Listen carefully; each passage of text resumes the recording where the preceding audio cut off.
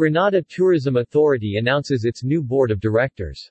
The Granada Tourism Authority (GTA) is pleased to announce the appointment of its new 11-member board of directors, with entrepreneur Randall Dolland as the new chairman.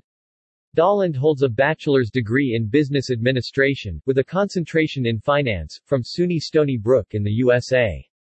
Throughout his career, Dolland has served in various tourism-related areas including as sales and marketing manager for the former Flamboyant Hotel and as a director of the former Granada Board of Tourism.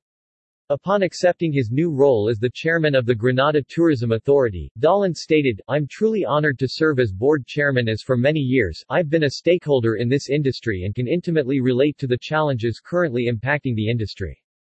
In this role, I look forward to partnering with all stakeholders and strategic partners to move our tourism agenda forward." Further appointments to the GTA Board of Directors are Dr. George Vincent, Deputy Chairman Mr. Orlando Roman, Dr. Charles Modica, St. George's University Ms. Alison Cadden, Representative Carriacou and Petite Martinique Ms. Jacqueline Alexis Ms. Janelle Hopkin, Hotel Industry Mr. Marlon Glean, Sports, Legal Permanent Secretary, W.R.F. Economic Development, Planning, Tourism, and Creative Economy Representative, Granada Chamber of Commerce Representative, Granada Taxi Association.